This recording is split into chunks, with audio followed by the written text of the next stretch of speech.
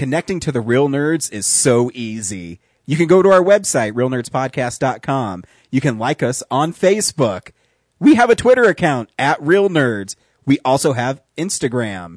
You can call us 720-6nerds5. You want to email us? You can do that too, realnerds@gmail.com. Thanks for listening and enjoy the show. Welcome to Denver Comic Con 2016. We have a fantastic interview lined up for you. Enjoy. We are live here on the Denver Comic Con floor 2016, and we are here with Amelie Howard again. We talked to you last year, I think. At least last year. I think we may have talked to you the year before as well. Yes. This is a frequent thing. We are 3 times the charm. Oh, my goodness, man. I don't even know why I'm talking to you. Like, at this point, it's just becoming old hat. But anyway, how are you doing? How's the show? I'm doing pretty good and enjoying the show. You know, DCC has some of the best cosplay, so it's really nice watching all the people walking around, you know, in the costumes and different fandoms, and yeah, very exciting. It's been, I mean, it's only near the end of day one, but it's been a pretty cool show so far. A lot of fun people here, so very cool. So what's going on in your life? What do you have that's new? Tell me you got what, 4 or 5 books coming out? What's going on? I do. Actually, I thought I was being facetious. Holy yeah, sorry. I forget how prolific you are. Oh, thank you. Yeah, no, I have the Riven Chronicles series, which just came out in March and April. Actually, the first book, The Almost Girl, was published by Strange Chemistry, which is part of Angry Robot Books. Okay. They folded, so it was rebought by Sky Pony Press. Wow. So they put out The Almost Girl, and then also The Fallen Prince, which is the sequel that just came out last month. Okay. So it's about a girl super soldier from a parallel universe who comes to Earth to find a mysterious boy, only to find out he's the key to both their universes. So like Girl Terminator. Okay. Okay. You had me at Girl Terminator. Nice. That's pretty cool. Awesome. So what else do you have coming out? So you've got Almost Girl, and then there's a sequel to Almost Girl already? The Fallen Prince. Wow. Yep. Man, how long did it take you to write that? Like, if you've got 2 out that quickly. So The Fallen Prince is my 8th novel, 8th published novel. And I also have now I feel really weird saying this at a science fiction, convention, but I'm also writing historical romance. Really? Because Swoon, come on, Dukes and Duchesses, Yeah. What part of history? So Regency. Okay. Regency, England, and I have 3 books coming out this fall in November and then next year. Okay, cool. And then my next YA, which is the sequel to Alpha Goddess, which is about East Indian mythology, and it's called Dark Goddess. It's about Kali, so I'm super excited about that. That comes out next spring. Man, awesome.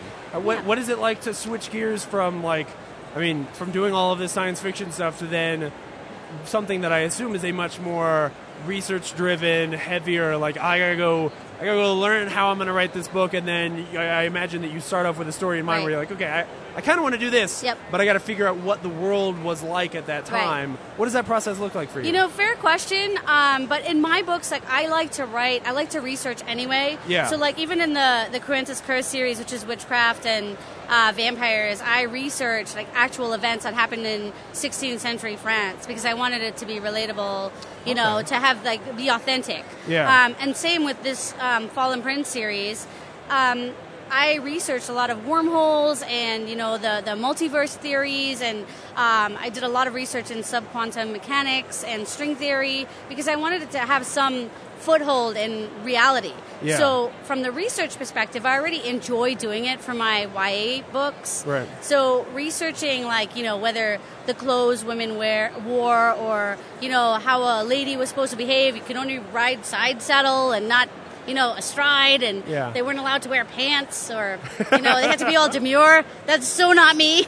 So I love breaking all those rules. Yeah, that's really cool. What about for the character dynamics there? When you're changing into this sort of romance area, do you feel like you treat the characters differently? Is there a change in your writing process as well? Yeah, I absolutely think there's a change in the writing process. I mean, historical romance is very stylistic to write, but because it's what I like to read, I really enjoy doing it. So it's like a break for me. And what it does, it really pushes my creative juices for YA. Yeah. So when I write, on the days that I write historical romance, when I go back to my science fiction and fantasy YA, I'm rejuvenated, and I love that. As far as the characters, I mean, I really just want all my characters to be multi-layered and relatable, but also have stuff that they're dealing with and coping with, and whether you're writing about a teenager or, well, actually, in Regency time, a 19-year-old is a teenager, but she's on the shelf if she's not married. Right, absolutely. So it's interesting dealing with those types of, the views. Yeah. It's interesting, I literally just finished the interview with Corinne, and we were talking, she's in a sort of different place in her career. You at this point are a machine, right? Like, I'd like to know, what does your day look like? Like, how many hours a day are you writing? How many days a week? It sounds like you don't stop. I love writing a lot, and I'm lucky because I'm a fast writer. So a typical draft will take me 2 to 3 months. That's like a 100,000 word novel. It's usually rubbish, and then I have to edit it. But, it gets done. I throw that one away, and then I start over from exactly, scratch. Right? Yeah. Rubbish! Yeah. My house is littered with just pieces of paper that I never clean. Yeah. But I write very quickly, so I'm grateful that I'm able to do that. But my kids are in school. Of course, they're off now, but I've just shepherded them into camp. Right. So, they're out of my hair, so I can write. But I try to write from when they're not at home, so like 9 until 3. Wow. And then I write sometimes in the evening, but I like my TV time. I'm a total, What are you watching? Well, The Walking Dead's finished, but I'm into Game of Thrones now. I'm trying out Preacher a little bit. I'm waiting to see what happens with that. Do you know what Preacher is?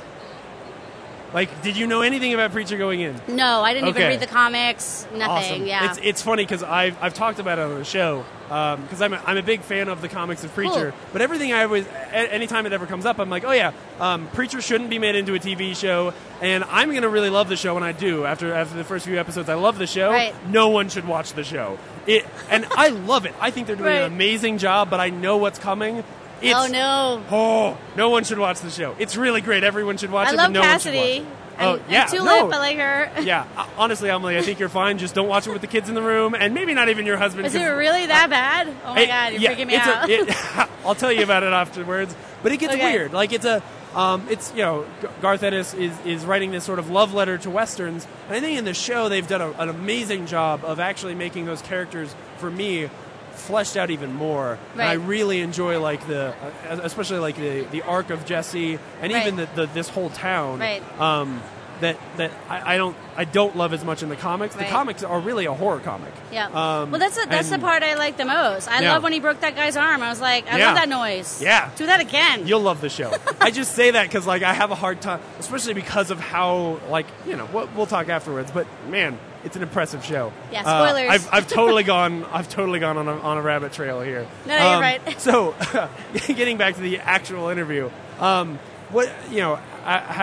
written as much and published as much as you have, what does the editing process then look like for you? Is it a lot quicker? How many drafts do you feel like you go through? It just depends. Sometimes when a book is sold, so let's talk the traditional publishing avenue, which is where, I'm at. My editors will have the book, we'll have maybe a couple rounds for structural editing, if there's stuff that needs to be moved around, characters that need to be more fleshed out. And then that goes into copy edits and line edits. So it's at least, a handful of rounds, and that's on a good day. Wow. I recently switched agents, and my agent in the new book that we're going out on sub with had me do 3 rounds of revisions, just structural revisions, on a book that we are now going to try to sell to editors. So the revising process can be 1 time to 10. So it never becomes like, oh yeah, this is the same thing. It's not old hat, no. Yeah. And it depends on the editor that buys the book. They might have a vision that, either will change it slightly or change it a lot, I want this to be more fantasy, I want this to be more romance. And you have to hope that, they're not going to change your voice or the book you've written, but you have to trust in the fact that they are editors for a reason, and they're good at their jobs, and they're going to make your book amazing. Yeah. But, as a writer, you can still say, I disagree with that. I'd rather not do that.